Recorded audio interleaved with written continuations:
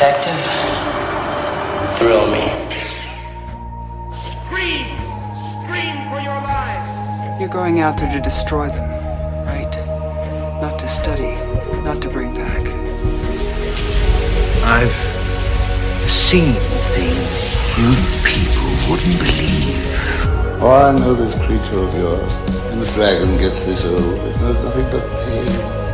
Scientists are saying the future is going to be far more futuristic than they originally predicted. Welcome to Altair 4, gentlemen. Open the pod bay doors, Hal. I'm sorry, Dave. I'm afraid I can't do that. Some celestial event. No words. You really shook the pillars of heaven, didn't you, Wayne? What's the boogeyman? As a matter of fact, it was.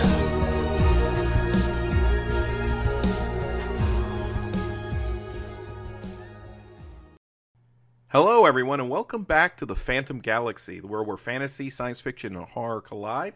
I'm your host, Nathan Bartlebaugh, and as my co-host, Bill Van Vagel. Bill, how are you doing tonight? I'm doing amazing. It's a nice, crisp October evening, and that means Halloween is in the air. So let's get this ship a-rockin'. Let's celebrate Halloween. Let's talk some Halloween. And so in order to do that, we are bringing in a guest. We're bringing in the creator and primary host of Land of the Creeps podcast, Greg Amortis, Greg Morgan. Greg, how are you doing tonight? Hello! Doing good, buddy. Oh man, thank you so much for coming on. We're really excited that you're here. Greg, this is the second podcast you've done with me, and the first one hasn't even released yet. So it's all good. We have the 2001 podcast, which is as long as the actual film, so it took a little while to edit that one. But we do have that one coming at the start of November. Really excited for this. What we're going to do tonight is talk a little bit about Halloween in general, more like Halloween customs, Halloween traditions, Halloween candy. I thought that would really be fun to talk a little bit about favorite costumes maybe you've had, and favorite sort of TV specials or favorite family-friendly Halloween film. I know there's one I can guarantee Greg will talk about. Oh, yeah. So we're looking forward to that. But then we are going to do a review. We're trying to find a Halloween movie that maybe not every other podcast was doing, because the obvious choice is, the classic, the legendary 1978 Halloween. There's tons of great podcasts. In fact, Greg, I think you were just on one with the Real Talk guys, right? Talking Halloween 1978. Yes, sir. Actually was. Wes and Gabe and T-Man over there. And so they've done that. I've heard a lot of people do a lot of other movies, series, and things like that. And then we just last week talked The Innocents with Matt and his son Jackson, Matt Rawlings, over at Father and Son Watch Horror. We did that podcast. But tonight we were looking for something Halloween-centric, but a little bit maybe under the radar. So we came up with 1986's Trick or Treat, which is heavy metal and Halloween, and really, do you need anything else than that? And it's not to be confused with the 2007 anthology film. No, which is Trick or Treat, right? Like Trick or Treat. That one gets all the buzz, and I mean rightfully so. But Trick or Treat, with a couple rock stars and somebody who played a character called Skippy in this one. So it's fun because I don't think I'd seen this movie in 25 years. So we're going to talk about that. Before we do, Greg, I know you, both you and Pearl, are huge fans of Halloween, the holiday. And what do you guys have going this year? Do you have any plans? I know everything's kind of up in the air and upheaval because of quarantine and everything like that, but do you guys have any plans or things you're looking forward to doing? Yeah, I mean, not big. I mean, honestly, watch movies like we normally do. I am going go see my parents. Got to pick my son up. He's going to come stay with us for a week. So we're going to actually be traveling on Halloween Day, going to get him. So it'll probably be about 4, 5, 6 o'clock before I get up there with my parents. And we'll spend some time with them, probably watch something at Mom and Dad's house. What do you think, love? Maybe something Halloween or Night of the Living Dead or something. We'll figure something out. But yeah, nothing major, man. COVID's really got everything kind of on on a halt, man, because normally you'd be wanting to do like haunted trails or doing something cool like that, but you just can't do it this year. So yeah, just sit at home, chill with each other, and watch movies and stare at each other. And I wanted to give Pearl a good shout out, give her a good squeeze for me, and I guarantee November 1st is Pearl's favorite day because it's the day all the Halloween candy goes half price. Heck yeah, we will probably be, I'm sure, at Harris Teeter above the House Love November 1st for the 50% off sale on the candy. Every her hands up right now. Every drugstore, Walmart, and Target within a 5-mile radius is on your target. Oh, it will be. Look out, because we'll be making our rounds. Absolutely. That's the best, because then you can even get the candy that's like it's the same as every year, but it's just colored differently. It is. Like this year, there's the Reese's cups with the green bottoms. I can't do that, man. I can't do anything that changes colors like that. Even if the candy's not. I mean, give me regular. Well, that was my daughter. She goes, "Close your eyes. Don't look. Just taste." I was like, okay. No. And it does taste exactly the same. But so what's the point of the green bottom? I have no idea. Yeah. Do they have M&Ms that are orange and black and brown and that kind of different Halloween color? Aren't they sort of those colors already? Yeah. Well, I guess they are, but I sometimes you can hand sort them to make them only a tumble. I wonder if they give ones that are just like 2 colors or something just for the season. They should. I mean, that would be cool. I mean, yeah. Well, I guess we've kind of found our way into candy already. Bill, what are you doing for? You got any Halloween plans? Actually, my daughter is inviting one of her friends over who's within our social bubble, and they're only 3 weeks apart, and we're going to be doing a trick-or-treat scavenger hunt in the backyard. So kind of like an Easter egg hunt, but with miscellaneous candy from Halloween. She is going to be either Elsa from Frozen or a unicorn if she fits into last year's costume. But the other day she was out at a restaurant, and as a treat grab bag, she got one of those 25-cent vampire teeth. So she could be Elsa, the evil princess, or a unicorn, the evil princess. Because I went to the dollar store and bought some of that cheap face makeup. So who the heck knows what it's going to be? But all I know is I'm just sitting there watching them scramble over candy. So for half an hour, at least they stay busy.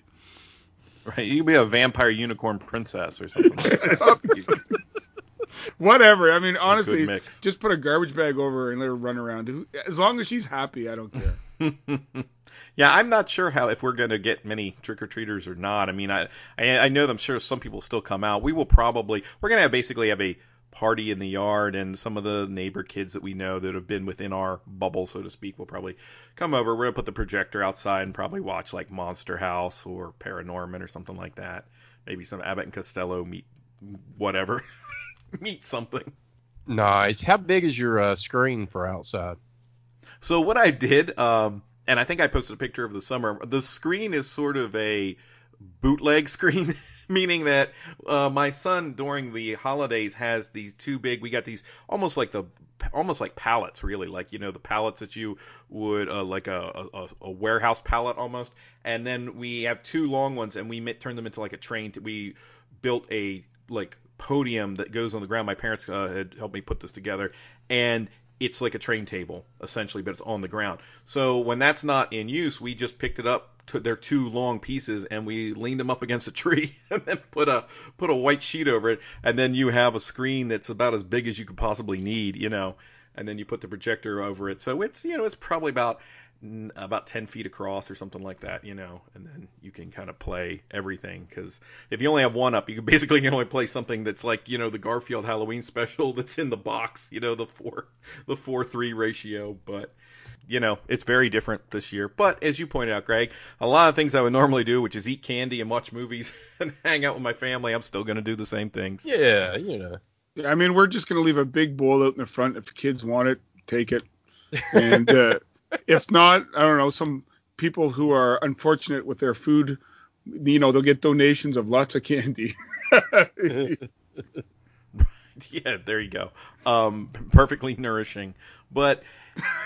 I think the only thing really, the one that's kind of like, oh man, that's too bad, is the haunted attractions you mentioned, Greg. Like being able to go, we have Field of Screams up above us and a couple others. And last year I was really wanting to go to the Eastern State Penitentiary does one that in through the penitentiary, and they run it like down through the lower halls of the prison, and they have people jumping out at you and things like that. I really wanted to do that last year, and of course this year is just not really an option. I assume some of those places are probably still running. It's not something I really plan to check out. But I was going to say, we do have up this way a couple things, but you drive through in your car. So I think it's like haunted neighborhoods or something, and you drive through, but I haven't done any of them yet. That would be kind of cool. My buddy just went to one about an hour from where I live, a haunted attraction. He said it was really good. They had the hay ride and different things like that. So there are some available to go to. I just don't feel like getting out there around that crowds right now. I'm not a fan of like COVID free right now. Yeah, trying to stay COVID free is a very good strategy. Yes. Well, that, and I don't know if I don't even want to go sit and watch a movie in a mask. I don't think I really want to like be scared with having to wear a mask through like a haunted attraction. I mean, I had to literally 8 hours a day wear a mask all day, so it's already enough annoying to me that when I leave, I don't want to have to wear it anymore. Yeah. After a while, you feel like you're living in a sci-fi movie, which maybe we are. I don't know. It was kind of a surreal feeling. We went out to the theater about a month ago, sitting in the theater wearing it for the whole time. Mm-hmm. And that was interesting. And I mean, it's not even one of those medical ones. It's one that we've made, and they're perfectly fine. But even still, you're sitting in a public theater, and there's only 3 of us in the whole damn theater. No, see, we did that. We went to Labyrinth. I took my wife to it last weekend. And they played Labyrinth, David Bowie, but they played it in the Carolina Durham Theater, and there was only 14 of us that bought tickets. So, I mean, it was like really nobody there. That's about the same as if you had rented the theater out, Greg. Pretty much. I mean, it was really weird, but, and of course I have a gator, they call them, the ones that go around your neck, pullover style, and woman was like, nope, you got to wear a surgical mask. I'm like, all right. So she gave me one. But, she said, as long as you're eating or drinking, you don't have to wear one. So I'm like, all right, cool. I'll keep my hand in popcorn. Right. I'm eating. Right. Keep one of those drinks up like the ones they put for the gerbils to drink out of, just it's constantly attached to your mouth. $46 later, boy, did you get your popcorn. Yeah. Man. Well, speaking of snacks and whatnot, we can go back to the Halloween candy for a minute. Greg, favorite treats at Halloween time? Ooh, as a kid, a little different, but now, I was trying to ask my wife what they were called. The peanut things, the soft, kind of orange peanut looking. Circus peanuts. Circus peanuts. I used to love them, especially as a kid, man. Those and like anything caramel. I loved like the what were those? The cowtails. I used to love those. Oh, yes. Cowtails. Yep. Oh, man. So good. And, of course, your regular like Snickers, Baby Ruths, stuff like that. I'm not extravagant with my candy, mostly chocolate style. But, no, it was those circus candy. And I love the corns, man. I love the candy corn. Especially give me the orange pumpkin ones, man. Woo-hoo! That's my jam right there. Well, let me ask you, because circus peanuts are one of those things, I remember eating them growing up, and now I feel like most people who think about them or talk about them or remember them, seems to be the consensus is they're hot garbage. And I don't know that I've tried them since then. I know that they're definitely basically just pure soft sugar, but I think I liked that as a kid. Well, as a kid, I did, and honestly, I can agree with you. I don't know that I've had them, and have we had them, love? I don't think I've had those in the peanut. I don't think I've had them in years, man. It's probably been since I was a kid, so I don't know. So that is your mission. When you go out the next day after, find the orange candy peanuts. Yes. If I can find, do they even make them? I don't know. They still make them. I assume it seems like it's whatever. I don't know. The consistency of the materials, like they got it off the moon or something. It was like from a different planet. It was always weird. It was almost like what happened if you just let sugar burn on the stove. And Pearl told me to say candy's a priority. So hers is a bag full of gummies, licorice, lollipops, chocolate, Reese Pieces plus extra, always welcome. So, well, let me go back to the licorice. What kind of licorice? Red licorice, black licorice, both licorice? What color? All of them. All of them good. Well, I know some people, they are like only red licorice, not black licorice. But I like, particularly sort of like the Australian licorice, I like that stuff. I think it's good. And I finally introduced her. She had never had a Pixie Sticks. And I introduced her to Pixie Stick, and that was a big no-no in the car. She had like 10 of them going down the road. So she was on a big sugar rush for What you have to do, do you guys have Five Below near you? Yes. You go to Five Below and they have like a Pixie Stick. It's like a 2-foot long Pixie Stick. And I feel like that'd just be easier. You just kind of tilt it up and you're good to go. Yeah. But aren't those things just pure sugar? Yeah, absolutely. Mm-hmm. It's a flavored sugar. Yep, I'm eating it right now. It's basically if someone like smashed up Smarties into fine powder and then just put it into a stick, kind of. But it's even worse than that, really, like as far as sugar goes. Greg, for the next 20 minutes, is going to have the best review of his damn life because he's just hopping on this. Oh, man. These are so freaking good. It'd be like that episode of The Simpsons when Bart and Milhouse drank the pure Slurpee syrup.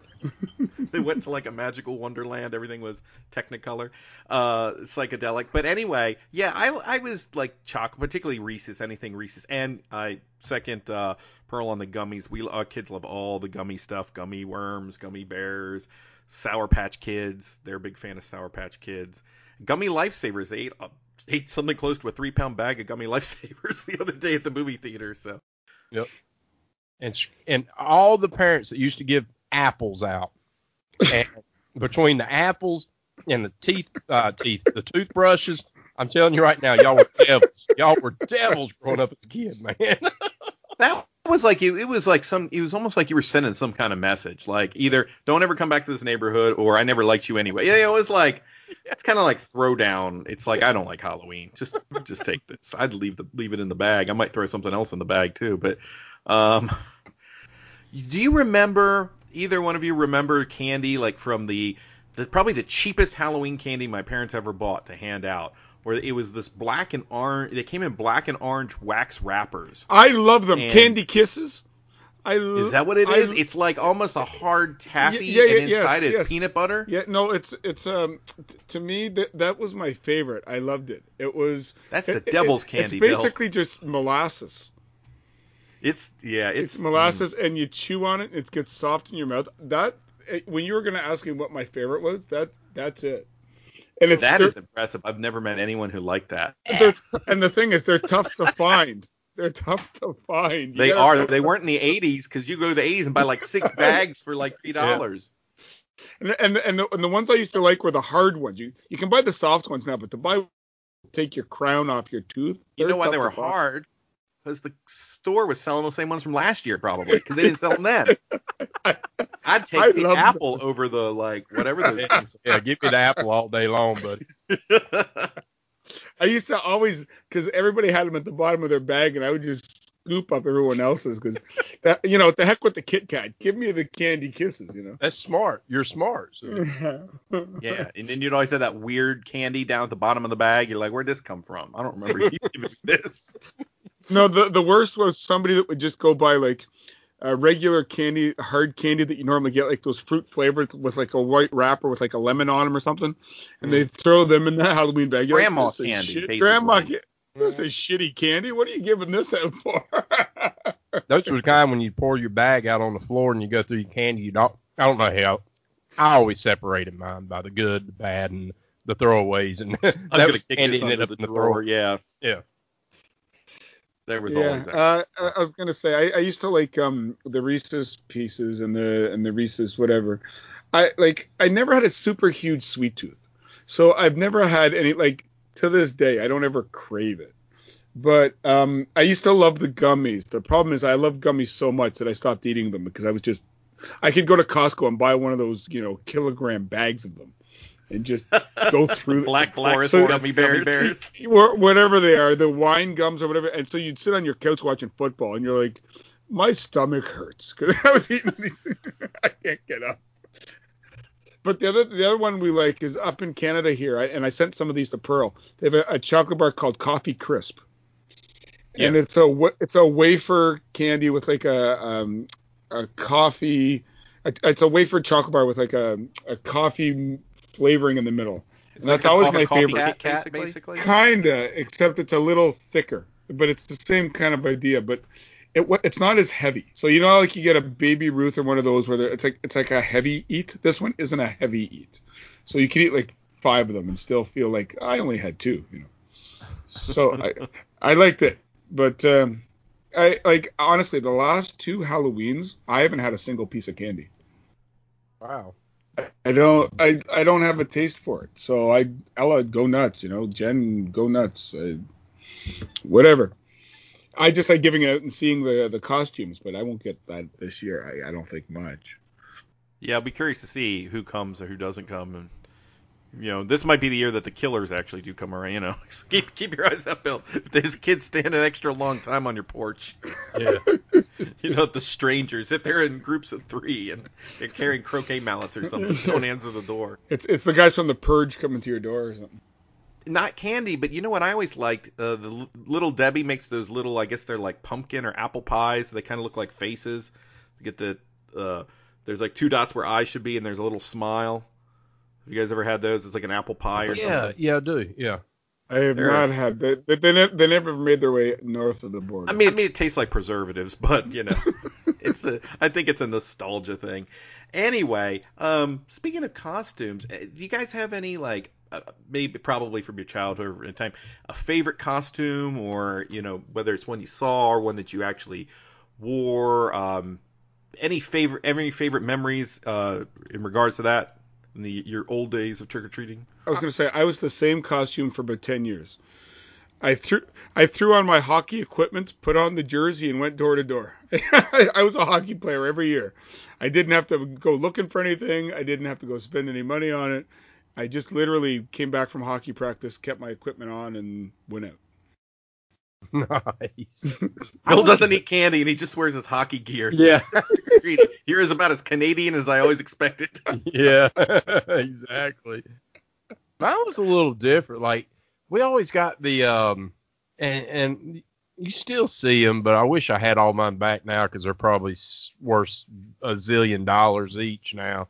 But the old plastic masks and stuff, like Walmart sometimes, but back then you'd get them in the box. And I remember I had a Incredible Hulk one time, and I seemed like I cannot remember which ones I had at the time, but I remember 2 years in a row, like we lived in a housing development, and there was probably, I don't know, maybe, what do you think, love, 100 houses maybe up there at Mom's.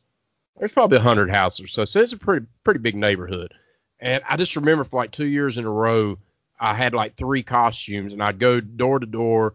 I'd come home, take my clothes off, put a new costume on, go out, go knock on the same doors, and I did that like for 2 years straight until my neighbor, bless her soul, Linda, I went knock on her door like the 3rd time at night. She said, "Is that you, Greg?" And I'm like, She said, "What are you doing back here again? I know you've been in here twice already." I was so sorry. Are those ones where they were plastic, and then when you went to 4 houses, it had ripped the side? Yes, because like when you put them on and you would go to step up on a step or something, they'd always, I don't even think they sell them anymore. Oh, man, those are vintage, man. If I had those again, holy cow. Yeah, and those rubber masks that smell like a tire fire, you would get it like the thrift drug or whatever. It would have a full head of hair, and you're like, was this someone's hair once? I don't know. It would always be like those really cheap plasticky kind of ones with like a thin white band across the back that would snap by about the 5th house. So you have this ripped side and a snapped mask. Right. There was one year I actually bought makeup, like, you know, you buy now, and I had like blood. I was doing a Dracula thing, and that was like so smart at the time. I remember I rushed home from school, and it was like, man, I got in the house, I started immediately watching The Worst Witch, and then I started putting makeup on. And I thought, man, this is greatest idea ever. Not, because it was that white makeup, and when you put it all over your face, it makes your face stiffen up. So like my face was just feeling like it was going to crack the whole time I was out. It's horrible. And then of course you sweated and it was melting. And it was just, it was the worst idea ever. But at the time I thought it was smart, and I thought, dang, I look really cool as this Dracula until I got out there, and yeah, it didn't work out too well. And yeah. But Pearl says she always liked to go to the rich neighborhoods because they had the full candy bars. So she always. I was going to say, don't you ever remember going to, you knew the house that gave the full candy bar, you knew the house that gave you a can of pop. Yep. Or the one that would give you, we used to have the odd time you get like an ice cream bar. Never had that. And I even had once where they give you a hot chocolate. Listen, kids, speak up on this, Nathan, because listen, kids, don't never accept drinks from anybody nowadays. Don't do it. Stay away from the drinks. We had a house that was handing out some beer a couple years ago. Now, they weren't handing beer out to the kids, but I think they were drinking the beers too, because we came around, we had my parents with us, and they started hitting on my mom dressed like a scarecrow. Well, my dad standing back snickering.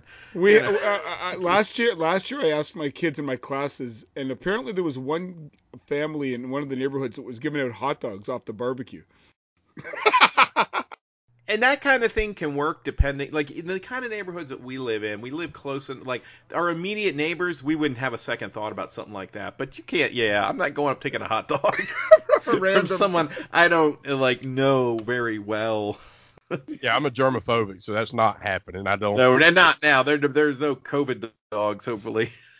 Coming up, but I remember that makeup because you would see those kits, and recently we just watched that movie. I think it's on Prime. It's actually kind of fun, the WNUV Halloween special, which is a kind of found footage horror movie, and it's almost not much of a movie. It's just more like they've made it so much like an actual artifact of the time.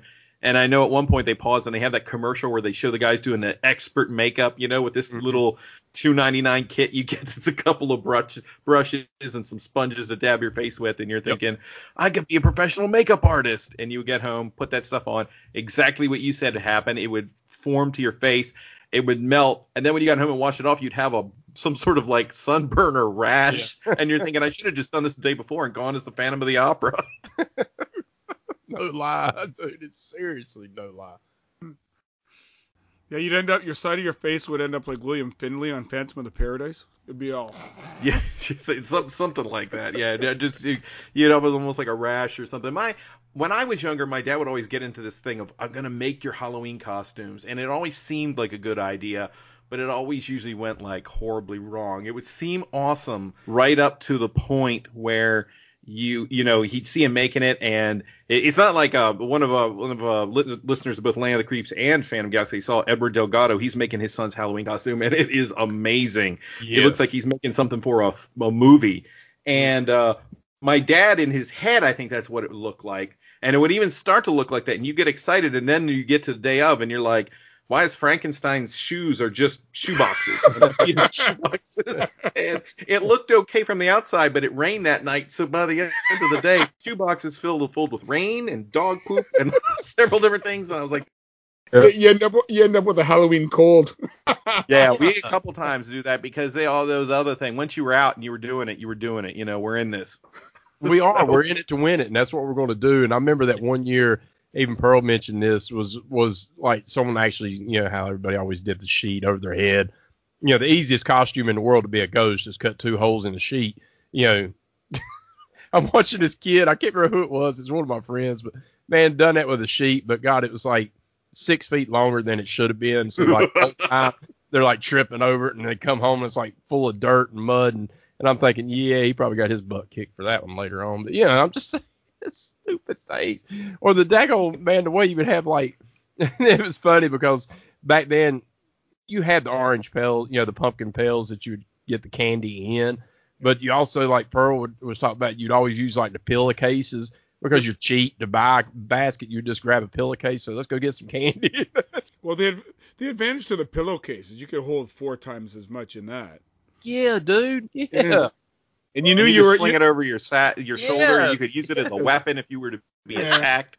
You knew for your camp. You knew you were the king of the campus when you got it all filled. If you got a whole bloody thing filled up, you had like $20,000 worth of dental bills. Like these things would have been a lot on you.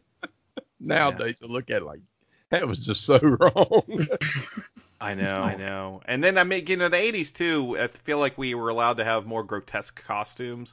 I feel like we don't see as many, someone comes up and their eye and half of their face is hanging off, and unless you go to like the Spirit Halloween store, you can't really get a lot of that stuff. It's all superheroes and princesses and stuff like that. Every once in a while we'll get somebody unique will come to the door. I remember several years ago we had this little kid came to the door and he was wearing his outfit was covered in like glitter and sparkles, but I was like, it was like a leotard, and he was holding a little white tiger, and it turned out he was Siegfried or Roy or one of the two. Well, there you go. Somebody put some thought into that. Yeah. So the Halloween costumes. How about Halloween specials? So we've talked. I mean, obviously most of our podcasts talk about movies and things like that. But any like Halloween TV specials, or even maybe like family-friendly movies, anything that's a tradition that you watch all the time. I particularly growing up in the 80s, we probably have some that nobody else has. Well, what I used to do when I got a bit older, well, once you get of drinking age, you went to the bar, so whatever. But now that I'm older and stuff, I used to, before I got into the podcasting, I would just turn on AMC and see whatever they were showing. And because they would generally run something from about, 8 o'clock until midnight. The problem with AMC is things get cut, right? So watching Halloween with Michael Myers got a bit frustrating. So nowadays I just wait for the kids to go to sleep, and I'll just, put on some kind of Friday the 13th uncut, so you can enjoy it.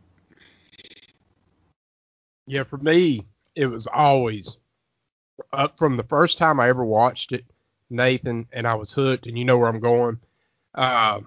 God, it was The Worst Witch, man. As soon as I seen that movie for the first time, I knew right then and there that was a tradition, and it always has been. I never miss it. Like that movie, from start to finish, is such a tradition of mine. It hits all the spectrums of Halloween for me. I think maybe because where I was little when I watched it, that it's more of a sentimental value to me. It's not the best acted film by any means, but Tim Curry and Charlotte Rae and Farouz Balk, man, it's just such a great family movie, and just about a ditzy witch and wannabe. It's such a good movie. I always have to watch that, man. That's a staple.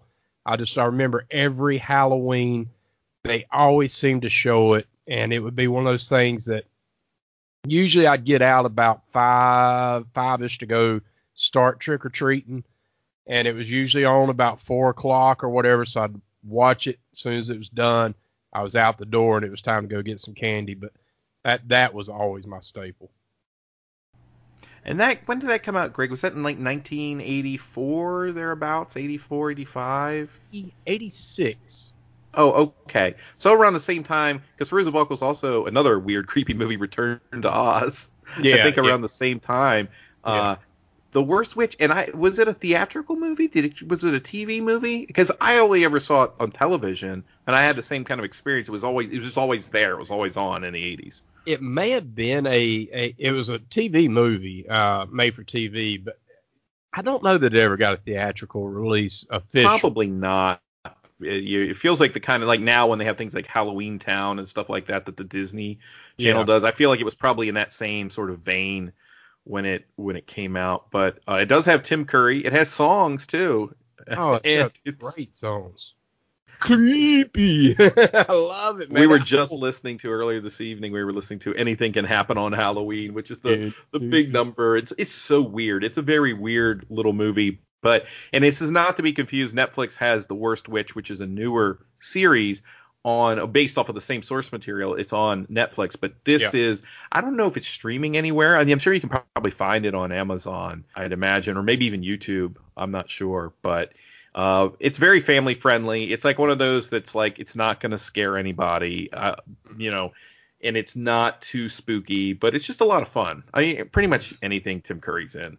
I literally finally found it on DVD and purchased it a few years ago just so I would have it on DVD. I was like, because like you said, a lot of times it is hard to find streaming. So I was like, and they don't show it like they used to then. So I'm like, no, I got to have this movie. And Oh, I love that I got it now. Woo, they need a good Blu-ray release of this movie.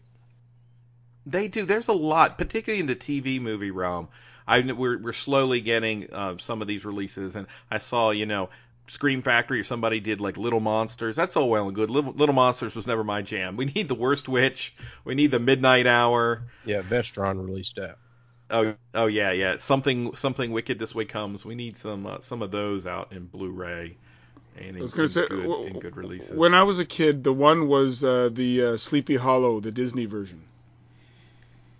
Yeah, we still watch that one. I used to love watching that, like the scene where Ichabod Crane and you see him with the fiery head and all that. That scene is indelible in me. 35 years later, 40 years later, I can still remember that scene. Yep. I'm right with you on that one as well, Bill. Well, yeah, we watched that, and then we also watched the Tim Burton Sleepy Hollow. And it's like, by the time you get to the big chase scene at the end, I'm like, Tim Burton is copying most of what happened in the Disney version. If we want to get down to it. Yeah. No, I totally agree. Yeah, it's a total ripoff. And Scooby-Doo was big too. Like as a kid, I loved. They didn't have as many of the specials. I know there's there was a Scooby-Doo movie over the summer, and we watched that, and it was fine, but it was a little more, almost felt like they were going for a Marvel superhero kind of feel. But there is a new Scooby-Doo animated movie that just came out that I think has like Cassandra Peterson is doing her Elvira shtick, and Bill Nye's in it, and I think they bring over the Scarecrow from the Batman movies. I haven't seen it yet, but Scooby-Doo is always something kind of fun to watch around Halloween. The old school Scooby-Doo. That and Dark Knight of the Scarecrow was one that always, for whatever reason, because there's nothing Halloween about Dark Knight of the Scarecrow, but I watch it during Halloween for whatever reason. I don't know why. Maybe the Scarecrow in it, I don't know, but I just adore that movie so much. That's really good. It's creepy too. Yeah, such a good movie, and I always like to watch it around Halloween time. Well, yeah, and I think that's sort of how, even all the Universal monsters and stuff, they aren't intrinsically Halloween, but I always associate with them because as a kid, like now we can watch anything we want whenever we want, but honestly, a lot of this stuff didn't play very much unless it was Halloween. You were that's the way I feel about The Tingler with Vincent Price. Is it a Halloween movie? No, but I very rarely as a kid would ever see it on television until Halloween came around, and so therefore it's always sort of associated with the holiday to me. Oh, I think Herschel Gordon Lewis made a fortune around Halloween. I wasn't quite watching that as a kid. I wasn't getting a lot of Herschel Gordon Lewis. No, me neither. I love him, but yeah. Alfred Hitchcock. I was able to watch maybe Alfred or a little bit of Universal, but no, I wasn't into Hellraiser. I'm thinking more the later teenagers. Okay, all right. Yeah, when did you guys see your first scary movie, do you think, Greg? Like that was like, oh, this is intense. Oh, it was Halloween 1981, yeah, without a doubt. So how old you think you were? Maybe 9, 10, older than that? And 81, so I would have been 9 years old. See, I make the case with my wife. Yeah, John's almost ready for Halloween. My son's 8. Halloween, absolutely. It's just more of the scare factor. I mean, just knowing like my daughter now, she's 21. I mean, a little different now, but up until she was 16, 17, I'm telling you, I could cut the Halloween theme song on and she would scream like she was terrified of that song. And it's just all she had to do is hear the music and she would scream. So, now not as much, but yeah. But so much different now because if you think about it, up until the early mid 2000s, scares were relayed more on visual, and that's what you got in like Changeling, and you got it in Ghost House, all these different movies like the Ghost Story, all the older movies, The Haunting. It was more of a visual. Nowadays they go for amping up that whole jump scare where they do like you're talking about. The music's coming, and all of a sudden it's like. Bah!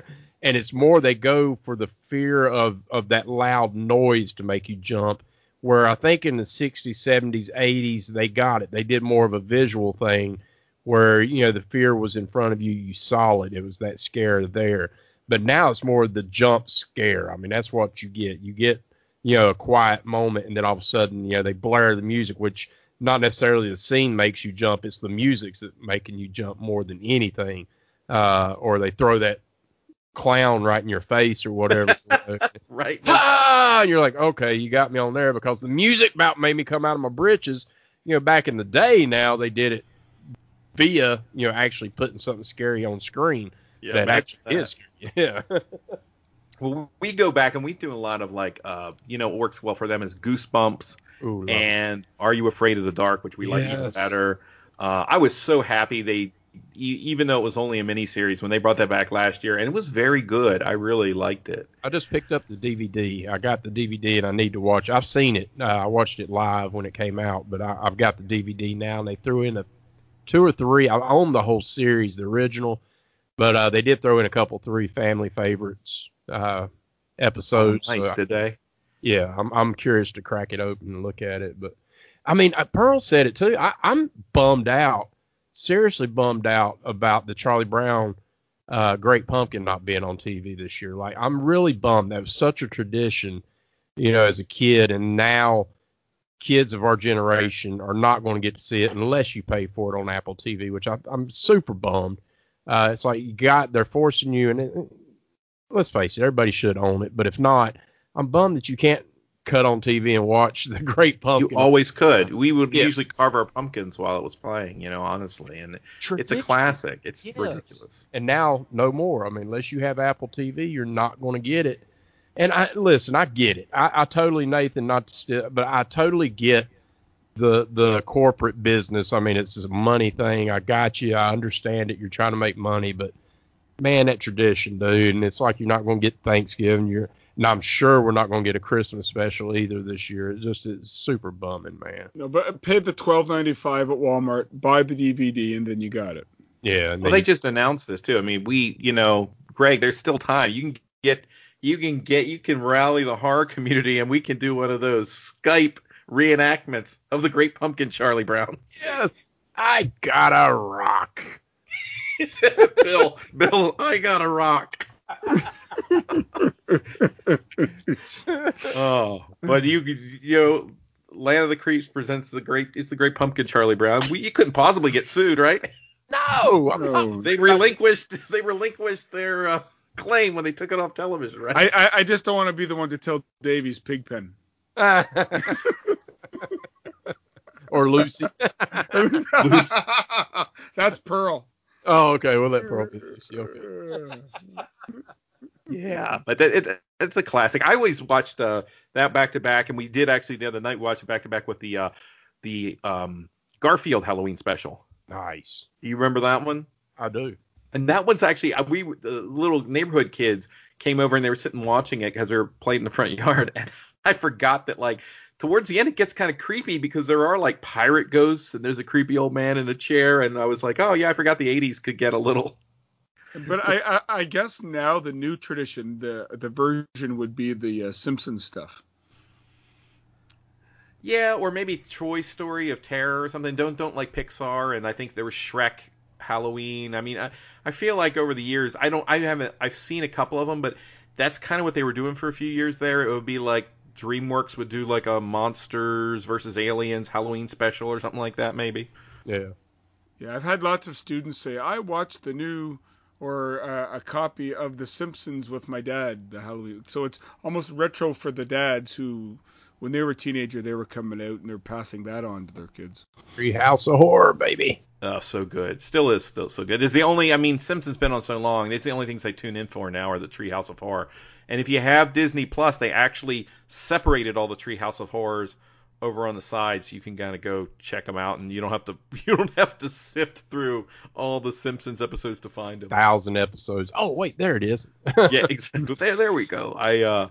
But yeah, those are always my favorite. I love when they did the Raven, and it's probably one of the most faithful adaptations of the Raven because they just read the entire poem except for the part where he says, "Eat my shorts." Yeah.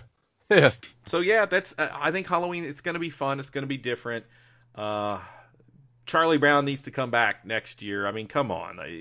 You would think that they realize this is not. I mean, I feel like everybody's talking about that, right? Like, there's so many different things going on in the world. And they're like, one more thing is the Great Pumpkin, Charlie Brown's not on television anymore. I just, doesn't seem like it's worth whatever payoff you're getting. This is going to be a Halloween for various reasons people don't forget.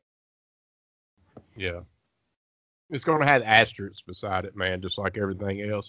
It's like, this is the Halloween that could not have been. I don't know. It's just stupid. Yes. Oh, give the kiddies. But go watch The Worst Witch.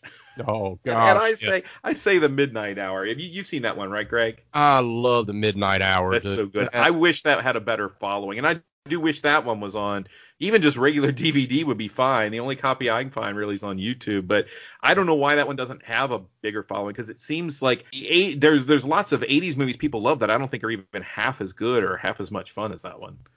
Yeah, totally. I mean, if you took The Worst Witch and Midnight Hour, that could be my Halloween forever. Like, put them two together and I'd be golden, man. I'm telling you, if you don't get anything out of this episode tonight, if you hear anything that Greg Mortis says, it's watch The Worst Witch and Midnight Hour and you're golden. I'll put links to where you can find The Worst Witch, and I know Midnight Hour's on YouTube. We'll put them in the show notes. And if you throw in some Young Frankenstein, you're perfect. Oh! Frankenstein! That's right. Werewolf. Yeah. So good. Actually, Young Frankenstein is those cases where the spoof movie is as good as the original Universal movie, really. Oh, yeah. Which does very rarely ever happens. Oh, come on. What I was just going to say, what about, what was the one with Leslie Nielsen as the vampire? Dracula Dead and Loving It? Yeah, not quite. That was so stupid.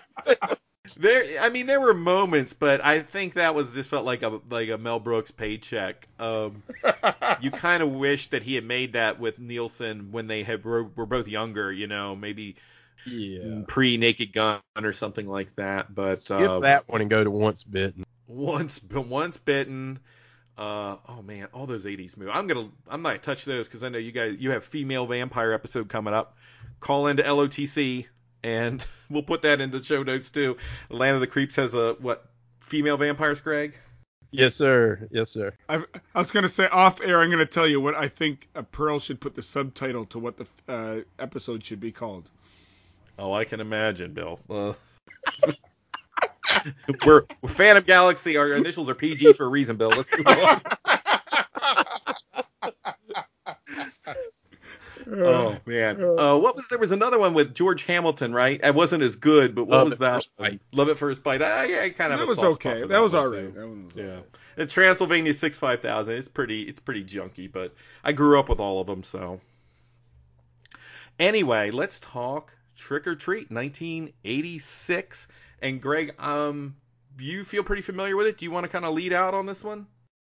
Sure, I'll just read off IMDb. That's what I always do because I'm lazy like that. But it's a bullied teenage boy is devastated after the death of his heavy metal idol, Sammy Kerr. But as Halloween night approaches, he discovers that he might be the only one who can stop Sammy from making a satanic comeback from beyond the grave. That one's actually not too bad. That actually was pretty good. Its basic setup is this kid, played by Mark Price. He's basically infatuated with this band. Eddie Kerr is the lead singer, and he had made a pact that he was going to come back and rule the world kind of deal. And anyways, he does pass away. Sammy Kerr, spoiler, and and he does come back. And much like Shocker, he's able to come through electricity. And you got heavy metal music and videos and teased hair and all kinds of goodies. Yes, you do. You have a lot of that, and that was a pretty good. Maybe it was the inflection with which you read it, though. I think that added to the synopsis.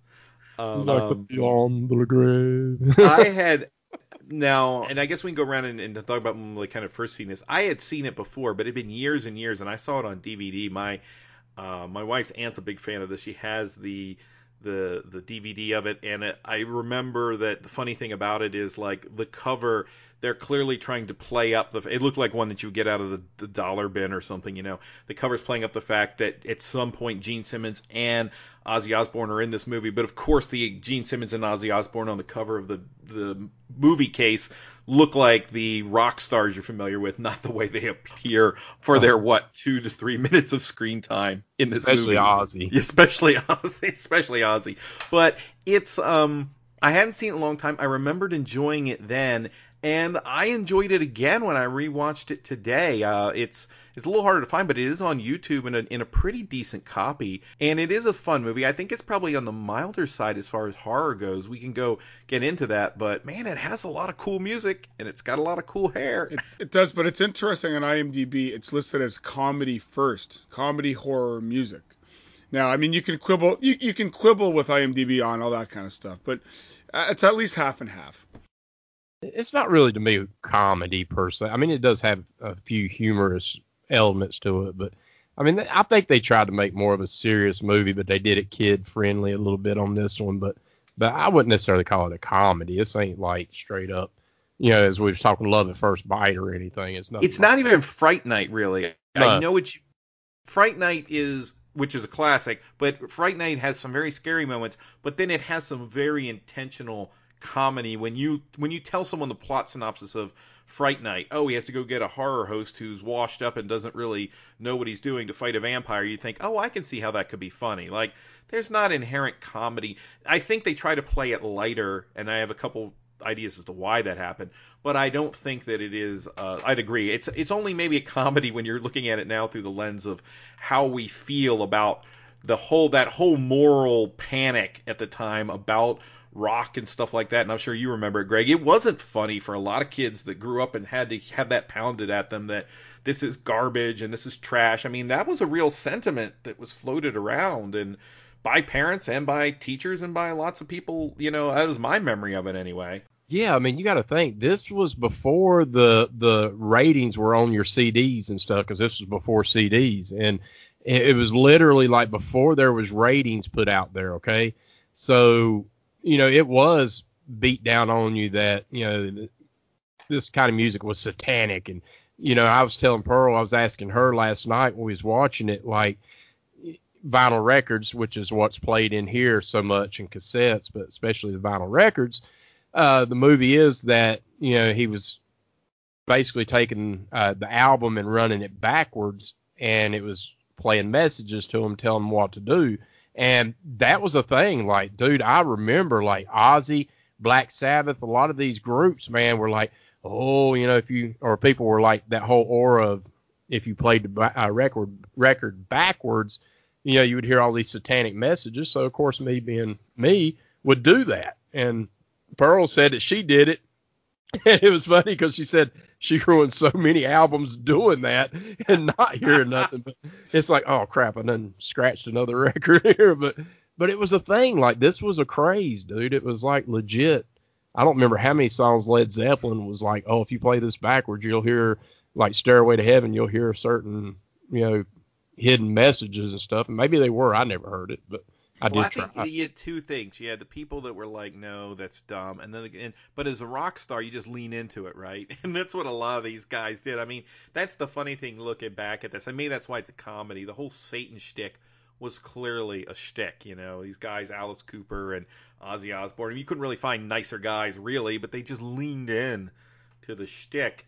But there were people, I mean, my grandparents, even my parents, like, they took that stuff very seriously. And the Halloween even, like the idea that someone was out there worshiping the devil. We had metalhead guys that lived in our like little town, our little area, and people would they start pointing the Satan finger at these people, and these guys were just minding their own business. It was sure, it was definitely a shtick. It was definitely campy. It was something people did. But I think what's divorced from it now, why it looks like more of a comedy, is because the whole moral panic fervor just looks silly to us now. At least on this topic. When you get to heavy metal, I think everyone thinks, hey, it's kind of weird. It almost feels almost wholesome now, right? You look back and like, it was a kinder, gentler time. Which I find ironic that we're all kind of saying, they played it a little bit easy, they skimped a little bit. It was rated R. So if the movie's going to be rated R, you could have gone a bit harder. This would have been one of those just barely over the line. I don't even know. I think maybe the nudity, there's a little bit of nudity in it. That might be, and maybe a couple curse words, a couple F-bombs. But as far as violence goes, there's really not a lot of that. Yes, it's a little tame on that end. Because I think these days it would be a PG-13. Yeah. Well, the nudity would maybe cause it a little different, but I mean it's very little nudity and it's a lot of it's kind of there's the one scene in the car, which is a weird scene. I told Pearl, I said, look at this green mist undressing this girl. Right, and then it actually forms into hands. I'm like, and it was going on for a bit. I'm like, this is weird. That whole scene seems like it could have been cut because it's also the only scene I'm aware of where there's like an actual monster. Yeah. Like a demon for 30 seconds, and somebody was like, that looks awful, but they forgot to remove it from the actual movie. So, Greg, when did you first see this in the 80s, or did you come to it later? Yeah, it was definitely probably not 80s. This would have probably been early 90s when I first saw it, and I remember VHS day renting it, and I've seen it like, I don't know. I probably rented this maybe twice that I recall. And then it was like years and years and years until I seen it again. And it wasn't until like podcasting back in like 2009 or 10 that I had to do it for an episode. So I watched it again. I was like, wow, it still holds up. And then I watched it. I've watched this thing probably 10 times in the last 10 years. So, I mean, I love it. I love Gene's character, even though it's a cameo, the DJ. This DJ at the radio station, and I love Ozzy being a preacher. I'm like, holy cow, that's great. Freaking, quote unquote, one of the bat-eating heads of satanism. he's a preacher, and it was classic. Like, dude, what better way to? Oh, it was just great casting, and so good, man. And Fastway, the band in the movie itself, the music, man, just freaking phenomenal. Because I was a big 80s hair band, still am. I've got Sirius XM right now, and I leave it on Hair Nation because I'm an 80s hair rock band. So, Fastway plays on there sometimes. Yeah, that's Fast Eddie Clark from Motorhead. Yes. Yeah. And I think they said, what's the other one? Flogging Molly. Flogging Molly was the other one, yeah. But music is awesome. I mean, it's cool. It's Well, I was just listening, and I was watching somebody's review, the Dumb Drum review, and he mentioned that there was supposed to be a 20th anniversary DVD release back in 2006, but there were music right issues with the band Fastway. They wouldn't release the music for the DVD, so it never got a Justin Beam type treatment to it because they couldn't get it all together. Shame too. Yeah. And that's weird because you would think as a band, I mean, I don't know. I have not looked either one of them up if they're even still living now. But to me, I would think, yeah, give me some money. I want some pay out of this, but I would love for it to get released because it's another resurgent of your music, reunion tour if you're still alive and kicking. There's a lot of things you could do with the release of this, man. I would have been all for it. And if I'm not mistaken, though, I think Ed Clark, I think he is gone. Yeah, he is. He passed in the last 5 years. Fast Eddie died. Okay. But yeah, I was watching this. It's another movie, not unlike what we were just talking about, where I sit there and wonder. I'm a little surprised. You're right. It's not the greatest movie ever, but I'm a little surprised it doesn't have a little bit more of a following because there are much worse 80s movies that have this same sort of vibe that I feel like people love. But maybe this one just sort of missed. I know it wasn't probably a hit at the theaters or anything, but I do think it's a lot of fun. And it gets that 80. It's funny because the first 5 or 6 minutes of this movie could almost just be like a Twisted Sister music video, right? It's the kid getting crapped on like relentlessly. I mean, one wonders if it has a bit of a cult following.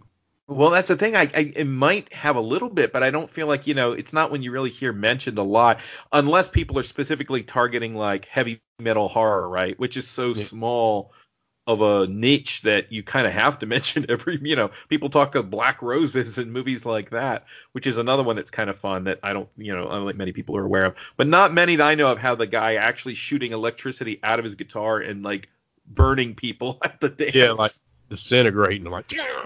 That was kind of awesome. I was just looking at that and I was like, this is great. And that music, the only issue I have is when he's lip syncing the music numbers, he's really kind of off. Like, I'm looking at him like, suppose this is his big comeback music moment, and he's clearly the mouth and the singing isn't matching up. But I thought it was odd that the director of this was Charles Martin Smith, who's been in a lot of stuff. He was in, if you guys have ever seen American Graffiti, Yep. He was one of the main characters in American Graffiti that wasn't Ron Howard or Richard Dreyfuss. He was the third guy. And he also, so you can say that the director of Dolphin Tale 1 and 2 and A Dog's Way Home directed Trick or Treat. Yeah, or the director of Trick or Treat also did Air Bud. Ooh. That's true. And though he also did direct the first few episodes of Buffy the Vampire Slayer, the TV show. So, it all balances But I was going to say, he's also, he's been in acting. Besides that, he was in The Untouchables. Yeah, and Never Cry Wolf is a favorite. Yeah. And he was in Starman. Yeah, Starman, right? Probably right around this time. So that's the one thing you notice about it. It's got a decent budget. It's got decent production values. It's not a, I think for a long time I thought it was just like a schlocky, almost like bottom of the barrel, but it clearly isn't. There's been a lot of effort put into it. And I wish Gene Simmons' character was in it a bit more. I mean, these guys probably at the time they did this, Ozzy's just taking the piss basically, right? Like he's the televangelist guy on the TV and he's got his hair all cropped short and looks all presentable talking about perverts. The best line Ozzy gives is he goes, "Doesn't anybody sing songs about love anymore?" Why does everything have to be about snakes and Satan? Don't people say I love you anymore? And so his bit is clearly kind of a gag, but I do feel like Simmons had done. I was just talking to Bill, like, I don't know if you ever saw it, Greg. There's a movie called Runaway with Tom Selleck, and Simmons plays the villain in that. I mean, it's not an amazing performance, but he's not bad. No, he was in a couple that I know of in general. I mean, he'd done some acting, and he usually was a villain. I guess maybe because of the look. He did get kind of cast that way. And the fact that he's the demon, I mean, hello. But, no, man, I've always enjoyed his acting. I don't think he ever clearly got a good role that would really shine him per se. But I think, great actor. Well, what I liked about this one is he was very understated. Like, he wasn't in your face, go buy my album. Like he was just, the guy, the understanding, caring guy.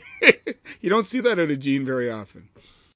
No, you don't. Now, I do wonder how they did nail him and Ozzy in this movie, even though it was short roles. But, I mean, it had to be some friends or something. I know with the musical side of things with Fastway and different things. I mean, I know there was some tie-ins there. But, I mean, nowadays you would never be able to get Gene Simmons to do a role like this because you just could not afford to put him in 2 minutes of a movie. But this was also at a point, you would know Kiss really well. This was at a point of Kiss's career where they were not exactly selling out Madison Square Gardens.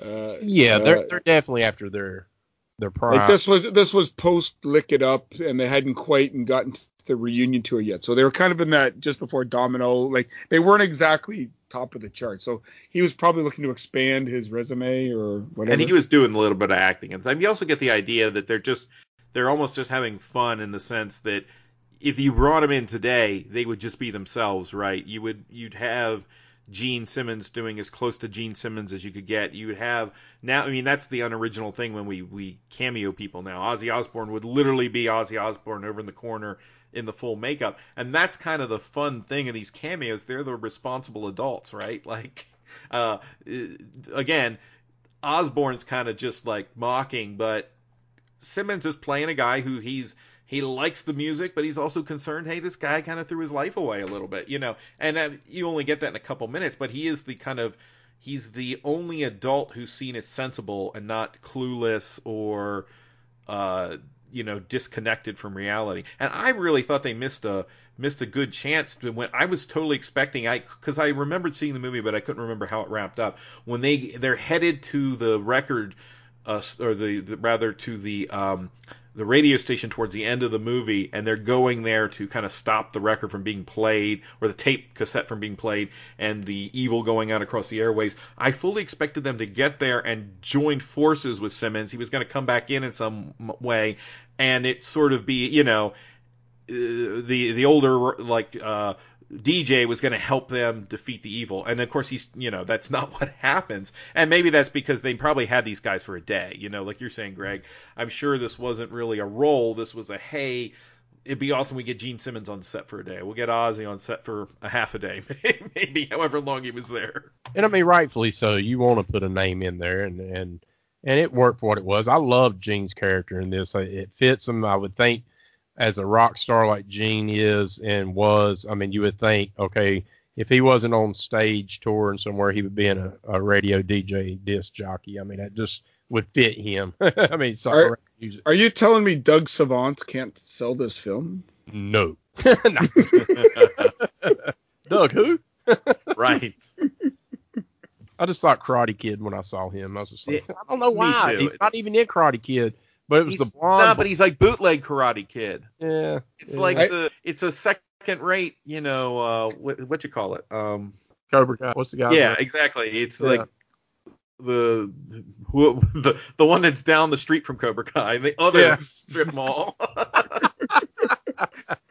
The Rattlesnake Dojo. Or the Rattlesnake Dojo. It's funny. I was looking him up, and he was like, he's in Teen Wolf, and then he's in Teen Wolf. And he's just a guy on the team. Like he was point guard number 2. Snapping Turtle Dojo. There we go. The snapping, the Tadpole Dojo. But you got that one moment. I actually really enjoyed the main star, the kid. I thought he did a nice job, and he didn't oversell that kind of kid who's tortured and beat up and kind of, because in most of these movies the kid turns to the dark side, right? Like a 976 Evil or that kind of storyline where he's pushed, and Christine even, the darkness sort of overcomes him, and that never really happens here. He becomes cool, right? Like heavy, embracing heavy metal allows him to be relaxed and cool, but then the evil is sort of inadvertently thrust upon him, and he rises to the occasion like your normal average hero in a horror movie. So you don't really have that where he is seeking vengeance. He wants to get even with these kids for the stuff they do to him. But I enjoy that it was more of a prankster kind of, when he tricks them so that they come in and just spray the entire faculty lounge. That kind of stuff I enjoyed, and that's what kind of keeps it lighter. But I thought we were going over some eye trauma at one point, and I was a little concerned about that. I was like, come on, pull a Fulci, come on. But when I saw Mark Price, the first thing I thought of is he looks like he's 30. Yeah. And he's in high school, and I'm like, he had that face. Yeah. He had the face, but he did not look like Sean Astin thing going on, but He didn't look 17. Oh, no. And I knew him because I'd watched Family Ties growing up. Yes, that's where I recognized him. So I knew Skippy, and then I saw him, and I'm like, that's Skippy. That's the guy who's lusting after Justine Bateman. Yes. Well, that's what's funny watching those things in the 80s, because you're right, you would see them, and you'd be like, wait a minute. This is so-and-so from what I remember watching, I think, was it Wes Craven's Deadly Friend, like Christy Swanson from Mr. Boogedy. Well, the other person that was in it was the one who played his mom, Elaine Joyce. I'm like, I know her. Where do I? Motel Hell. Mm-hmm. She was in Motel Hell, the mom. I'm like, and all there's these... Go ahead. Go ahead. No, I was just going to say, and all these people they never die. They just keep coming back. There's that weird scene with his mother where like she goes in and she starts to put the record on and everything just goes haywire and destroys the room. Yeah. But when he comes in, she's acting like he caught her in the middle of something. She's like, "Oh, I was just rearranging your room and everything's on fire." Oh my gosh. But I gotta say that chase scene through the high school was the most ridiculous chase scene I'd seen.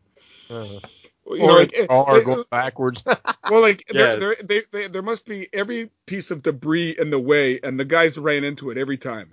Yeah. Like there's a table, there's a chair, there's a school book, there's a janitor's mop, and Yeah, it wasn't scary like Nightmare on Elm Street, when they're stalking through the school. It's like, this doesn't quite work. Yeah. And I think you nailed it, Greg. It felt a lot like Shocker. I was thinking Shocker. But see, Shocker came out after this, so I'm feeling like Shocker. It was like 88 or 89. Yeah, I feel like they used that whole electricity thing from this movie to say, let's do a serial killer that comes back through electricity, because that's an original idea that's never been done before. Well, in the 80s, you look around and you're like, well, guess what? Nobody wanted to see Trick or Treat, so we may be able to pull this off. Wes Craven, smart. Well, I wrote down in my notes, dripping Pepsi on turntables summons demons and dead rock stars. That's true. Yes. Well, and there's a bit where they trap him. I don't know. There might have been a point when I don't know if I'd lost focus there, but the next thing I know, they had him trapped in the toilet. Oh, yeah, his hands stuck in the toilet. Yeah, and I was like, that's ridiculous. Well, the best thing, I was going to say, I wrote down the line where they say to him, he's got his hand in the toilet, and he goes, how about that toilet? You look a little flushed back there. Yeah, you look a little flushed. Yeah, that was nonsense, but it's a fun movie. I wish it did have I feel like the Halloween vibe is not as strong as it could be. Like they're gonna play the record Midnight on Halloween. There is a cool scene though when I think the bully comes back to his house and the pumpkins flame up. The tops on the pumpkins flame up as he's walking towards the steps. I thought we need a little bit more of that. We needed a full blown. Trick or Treat from 2007. Something like that. Well, that's very intrinsically like Halloween, and that's a great movie too. Everybody should watch that. Watch Trick or Treat and Trick or Treat. Mm-hmm. And I don't know about you, Greg, but when I looked at Sammy Kerr, I thought that looks like Nikki Sixx. He did favor him. He really did. I was reading that lead singer from Wasp originally wanted to do it and was wanting to be cast, but Blackie Lawless. I'm glad now, looking back at it, that they went the route that they went. Wasp, and the reason was Blackie was like, we got to use my music, Wasp music. And as much as, everyone digs Wasp, not many, but those who do Wasp, would have been excited, all 10 of you. But I think they done good with Fastway. I think, they done right. This guy looked kind of cool. And Blackie Lawless. I mean, I like Blackie. I like Wasp. They are good for what they are. I also read that the guy that played Eric Kerr, or Sammy Kerr, Tony Fields, he came up as a dancer. Like, he's in the dance field, and he was in some of the Michael Jackson videos and things. Like, he's really a dancer. So in that whole bit about him lip syncing or whatever, he was probably used to music videos. And you seen who done the special effects of this movie as well, right? Who did it? Kevin Yeager. Oh, did he? Oh, yes. Okay. He also done Freddy Krueger, Keeper, all these. So, pretty good effect guy, right? Yeah. There was a decent scene at the end when the car goes off, and Yeah, so, most of them are off screen or not really that well done. You got the one ear melting scene. I was gonna say the ear melting scene was weird, and because he's still sort of like trying to wake her up. He's like, "Oh, are you okay? Oh man," and her ear is like stringing off the thing. And then I was like, "She's dead, right?" And he's like, "She's in the hospital. She hurt pretty bad." Like, I probably would have led with, "You melted her ears off." Yes, and then you get that whole iconic scene of him rolling up to the Mark Price's house. "Oh, get out of here! I'm gonna kick her butt. You hurt her." Like, oh my God, yes. They needed better bullies. But Charles Martin Smith, actually, he does have a cameo. He's the principal wearing the fake nose and glasses there. And I love when he gets incinerated, they just fall to the ground. Is it Wembley, something like that? Yeah, Mr. Wembley. Mm-hmm. I like the mom's date too, who shows up dressed in like middle-aged Rambo or whatever that is. You know what it reminded me of now, because I can look back now? It reminds me of the character in Jason Friday 13th part. What was it, 5, 6? When they were doing the paintball gun. Yes. That's the character. Right. Which one was that? Friday 13th 5. Good grief, beat me for that. I think it's 5. I got the box set now. You got the box set, for crying out loud. No. But oh man, sorry, I'm gonna get sued by Simpsons now for doing Homer. But anyway, sorry Nathan, I'll send you the bill. Don't worry, we have lots of bills coming. Yeah, hey, I get sued every day. It's all right. you take suing money for money, zero makes zero. So whatever. Exactly. You can have all of the $0 I have on this podcast. The other thing I wrote down was just before the bully gets his eye almost gouged out. Mm-hmm. He calls Eddie a name, and I was like, I never heard of this. A wussy effing weak tit. I started laughing. That's like when you're just glancing around trying to find something to end it on, and you can't decide on anything else. You're like, I think I'm gonna go with a crude body part name. You know what it is from the Christmas Story. It's that whole, man, when you get so upset and the only thing you can blurt out, not a finger. Exactly. What did you just tried to draw from the depths of right? Right, he's cursing. He can curse the boiler out for hours. Yeah, but he can't come up with one thing. He can't come up with nothing but not a finger. Oh, Darren McGavin. Well, wow, we went from Halloween to Christmas really quick. We went from a crude body part to a Christmas scene, all with. Yeah, that's the rabbit hole that we travel here. But it's a fun one. Are there any other, like, real quick, any other heavy metal horror movies you'd recommend, Greg? Devil's Candy would come to mind. Oh yes, that's an excellent. That one's legitimately creepy. Oh yeah. Golly, there's so many. Deathgasm. I've still not seen Deathgasm. Deathgasm's fun. It's almost has a Peter Jackson like uber gore, like Splatterfest kind of feel to it. Yeah, is a comp. Yeah, it's a silly one, but it's a funny one. What's the one I can't think of the name of? It's complete garbage, but it's the big like Scandinavian guy fighting the devil. Is like Thor or something is his actual name. I'm trying to think of the guy. I'll probably remember it after we're done here. It has something to do with the devil, but it's ridiculous. It's like super low budget. Black Roses. I don't know if you guys ever saw that one. That's the one where the music literally turns people into monsters as they hear it, and it was from the 80s. I saw it years later, but I always remember the box cover because the box cover had you remember those VHSs once in a while, Greg, you get a movie that looks like they spent more on the VHS box than they did the movie itself. Oh yeah. And it was sort of embossed, and it had this like demon hand holding the guitar with the roses on it, and there were eyes, and I just remember that the whole front of it was sort of 3D in the sense that it was embossed and it kind of stood out from the case. And you pick it up, and it was like the heaviest case on the shelf. But for whatever reason, I never remember renting the movie. But well, you got to talk about The Gate. Well, The Gate. Dracula 2002 had a good soundtrack. Demon Knight had a good soundtrack. Demon Knight did have a good soundtrack, yeah. So yeah, those definitely had that metal edge to them, and even Queen of the Damned has a really good metal soundtrack. Jason versus Freddy.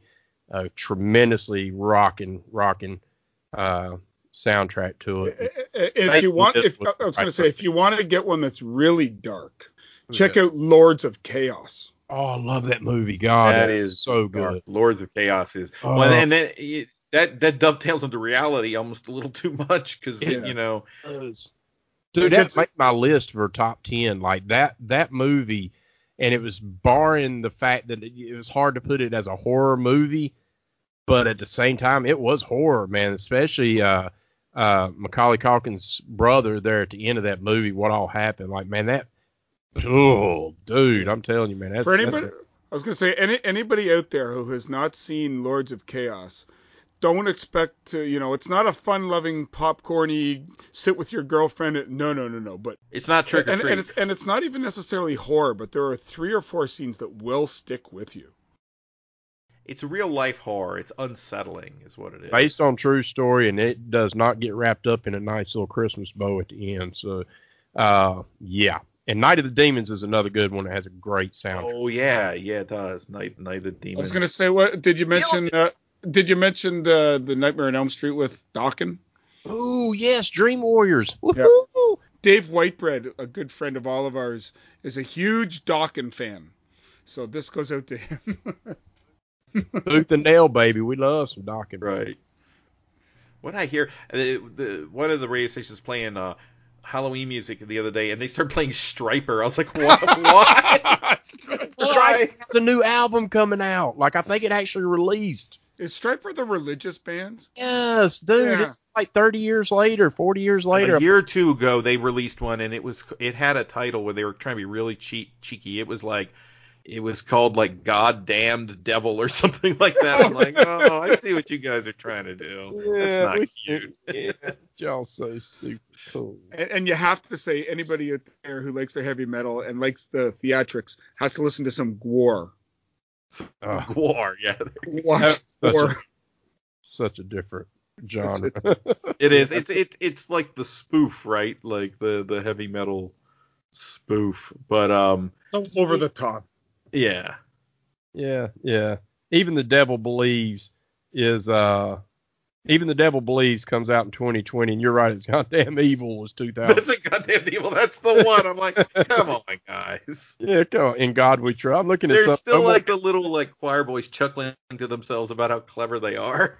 Oh my gosh, Pearl just mic dropped us right now. She literally just gave me the movie that has we're talking is Strangeland with Dee Snider. Oh, Strangeland. I forgot about that one. Captain Howdy. And it crossed my mind because they pan across a Dee Snider poster on the wall. That movie was creepy.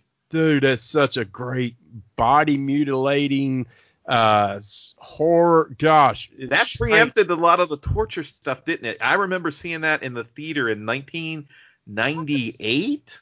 Maybe. I think that's when it came out. It was at least the mid 80s. At least the mid 80s. No, it was 90. It's 98. I'm pretty sure. Was it that late? Oh, okay. Wow. Yeah. Because I drove myself to the theater, so it wouldn't have been the 80s. And I remember wishing I hadn't. I like it. It was just stronger than I thought it was going to be. The other one I thought of was Alice Cooper in Monster Dog. I love Alice Cooper. That movie's trash. But it does have a music video that plays at the beginning and at the end. and he's dubbed except for the music videos. Yeah, Cooper, he's way better in even though he doesn't have any real lines in Prince of Darkness. No, yeah. But he was also in a movie called Suck. Yeah, he's which is a fun movie about a band that finds out that they're able to navigate the music field better as vampires than as human beings. That's a pretty fun movie. Yeah. Well, Cooper, yeah. I was gonna say we're kind of giving the audience everything that kind of fits into that genre. This vague heavy metal horror. House of a Thousand Corpse, yeah. All of it, some of the zombie stuff there. But yeah, I think definitely like Strangeland. What was the other one? Lords of Chaos and The Devil's Candy. The Devil's Candy, what I liked about that movie was you had the dark element of the heavy metal, but then you had Ethan Embry was really good in that movie as a guy who was a positive metalhead. You know what I mean? He loved his daughter, he loved his family, and all of that was positive. It wasn't like look how weird this heavy metal guy is. But then the flip side of that was the other guy was pretty messed up. Yeah. Yeah, that's a good movie. If anybody hasn't seen that, it's a darn good movie. And I watched half that movie not even realizing Ethan Embry was in it. It was ripped, but it was such a different role for him. Like weird, man. Yeah, it has almost a Stephen King vibe to it, in the sense of this guy who doesn't know what's happening to him, and he's feeling all this pain of these things that someone else is committing, and you're like, it's crazy. But we can't gloss over the Canadian film The Gate, because their heavy metal is at the core of that film. Well, what I love about The Gate was also kind of being a little cheeky with it, because in The Gate you backmask, you play the record backwards to defeat the demons. Yeah. The Bible didn't work. Only the backmasking on the record did. But who in their right? I mean, like literally. Now I'm not talking new. Well, I guess I can talk new generation now because of the vinyl making its comeback. But who remembers in our day, Nathan, Bill, even you yourself? I mean, we got to think like back then, vinyl was the ultimate. That's the grail. That's what everybody had was vinyl. And man, you loved those album covers back then that had Gate, where you open them up and they had booklets and they had all these satanic Iron Maiden and all that. Yeah, like all those. Oh my gosh, dude! And Black Sabbath was not as much, but definitely Iron Maiden or or even Led Zeppelin. Judas Priest. Judas Priest has Judas Priest was like all up in it, yeah. Yeah. But man, it was like getting that and opening it up and having, and now Waxwork and Mondo and Death Waltz, all these are putting out such tremendous releases that kind of makes you feel like you were back in the 70s and 80s. But if you had a copy of Screaming for Vengeance and you put that on your wall, like, you made it. Pyromania. I remember getting Pyromania. That thing was just... DC. Yeah. Oh man, great covers. But yeah, I mean, that's, I don't know, man. It's such a good era, man. And then you're talking metal music and Trick or Treat and just all that stuff. It's just, man, it's such a great nostalgic moment for me, man. It just always makes my heart smile inside, man. It brings back so many great memories of being a kid. And I think it's outside, interacting with people, doing stuff, you know. It does, man. I mean, it's like, dude, that's where it was at, man. And I sort of, I don't want to say I feel sorry for the new generations, because, I mean, that's that whole, well, you know, I walked to school uphill 2 miles and I walked home. Dave, you can say we worshiped the devil and it was fine. Yeah, damn it, I'm so old. But I'm not trying to, like, belittle anybody. I'm just saying it was such a different era and different time that was, new kids now would look at us like, man, y'all really had it rough. But, man, it was so fun. Like, and to finally find moments where you can go back and watch a movie like Trick or Treat and vinyl records coming back out and you're seeing that again. And it's like, dude, it brings back so many great memories. And man, we had it good, dude. Yeah, we all thought we were punk loners back then, right? Like, that's the thing. Yeah. Like, no one's ever seen this movie. No one would love The Evil Dead the way I do. Yeah. And then we learned that everybody did. Well, yeah, but there weren't podcasts back then. Yeah, that's the thing. Now we all talk about the good old days every single week. We didn't have a way to go on the internet and search out a movie and say, hey, let's watch. How much things changed. I remember when that first happened, I sat there and stared, and I was like, I can find, the question wasn't, let me find, boobs. It was like, wait a minute, who directed directed Brain Dead? But you remember, because my day, it was that beep, beep, beep, beep, beep, beep, beep, beep, and it came through, the information came through in strips. It's like little you want the picture, you're going to wait. You're going to wait because you can't even get online yet. It's busy. Hang on. You're like, dang it. Even the sound sounded like traffic jam, right? Back in the day before that, and you wanted to figure out horror movies, you had to pick up the box and look on the wall. Well, the horror section was always at the back, right beside the back door where the porno movies were. So when you're back there looking up, a Microwave Massacre, you're right beside, Rear Enders or something, and you're like, what the hell is going on? But like Pearl said, back when we were younger, it was physical outdoor fun and classic watches. Nowadays, it's cell phones, watch list, and Uber. It's these things that kids know. It's not the outdoor fun that we had, and the trick-or-treating's totally different when it is happening. Like, it won't happen this year like it normally does. But I don't know about you guys, but it just isn't the same vibe as it was when I was younger. And I feel... I do feel sad for kids nowadays, because back then that was the thing, but I guess because of razor blades and the whole, you're going to get, kidnapped, and it's just the whole fear stage hit in. It added some energy to it. It did, and now it's like, no, we go trunk or treat, and we're going to go over here, we're going to stick our hand in the trunk and go home, But back then, dude, it was like an all-day event. You got ready, and then 5 o'clock you were out until 10 o'clock at night, and without the fear of death or dismemberment, it's just not the same. Just throw the candy in your mouth. And do you remember waiting till the end and staying out as long as you could to go to that one house where the guy just goes, you know what? I just want to get rid of all my candy, and then they dump the bowl into your one. Yes, because I am that guy now. I always wait. There's a kid comes by, and I just point at them and say, "It's you," and then in it goes. Nathan's. I'm going to Nathan's. I'm coming to Ohio. Well, we'll just mail you the candy this year because it'll still be there. I'll send the orange and black ones to Bill, and you guys, I'll send you and Pearl the full candy bars. Nice. All the money I save buying the $1.50 bag of whatever it is Bill eats. Yeah. I was gonna say I've already got Pearl and Greg's Christmas gift because I got a bag of $6.99 candy. Nice. Happy Merry Christmas to us, love. Oh man, Grace Ann, yeah, she's excited.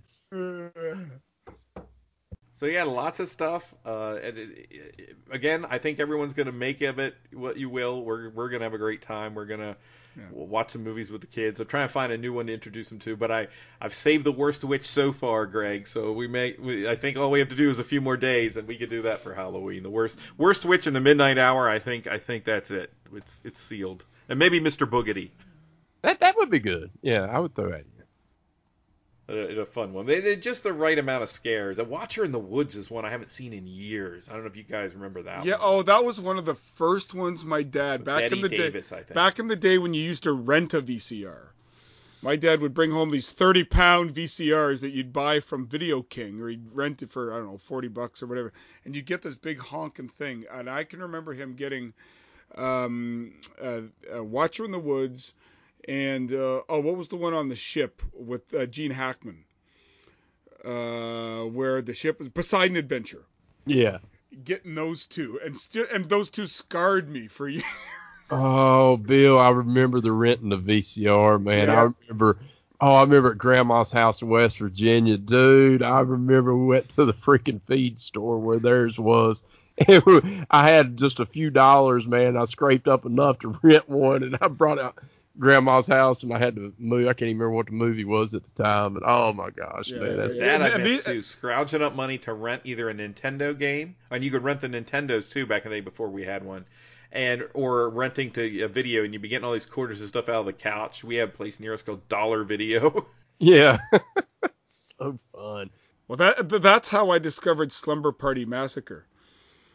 Because when I was like 12, it's on the top shelf. They know they didn't want the kid to get it, but I was tall enough to reach it. So I took her down and give it to the counter. And that's what happened to Bill, all because they didn't build the shelf higher. Yes, and then Pearl says she misses the day when you eat every piece of candy until you drop and find some stuck in your hair and you have rainbow tongue. Oh, wait, that was last night. Oh. If you guys only knew how many times I've picked up a sucker on my chest, or I've picked up candy on my chest where she's falling asleep laying down on my chest, and like the sucker's still in her mouth, and she just flops down. I'm like, okay, let me pick that up. It's like one of my kids. I was gonna say, keep your romantic interludes off this PT.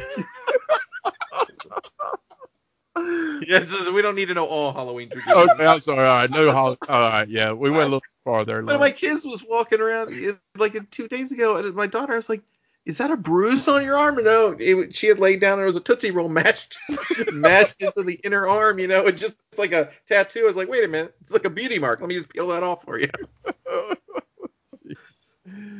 Oh my! I do remember eating the Halloween candy all kind of at one time, and then you'd have that day after, like the candy hangover, where you just sat and watched movies on the couch and like slowly just passed out.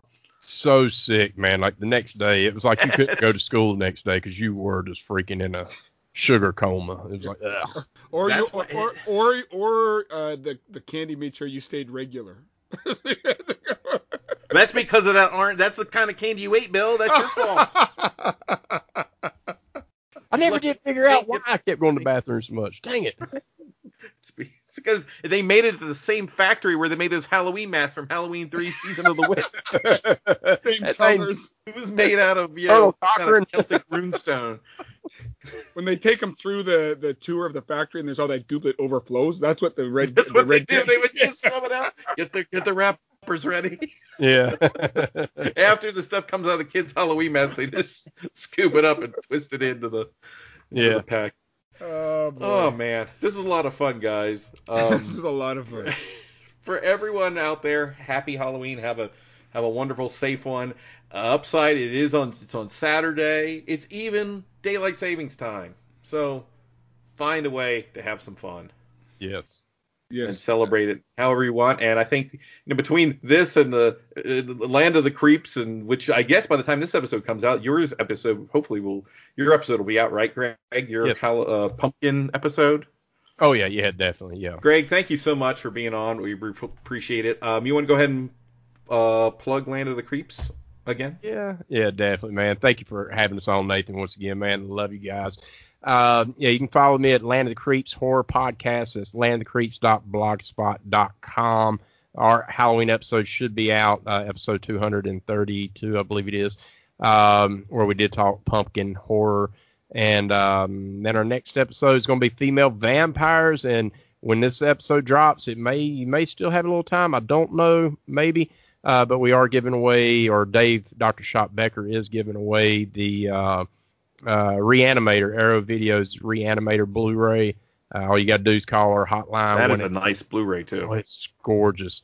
1-800-456-95682 is our voicemail. Call in each and every episode. We've been doing giveaways the last several episodes, and we'll probably continue that for a while, as long as Dave's got duplicates he's getting rid of. You should be set. Yeah, we do have one coming up. It's going to probably be our Christmas episode. It's going to be a massive giveaway. Like I'm telling you, listeners, you will not want to miss out on this.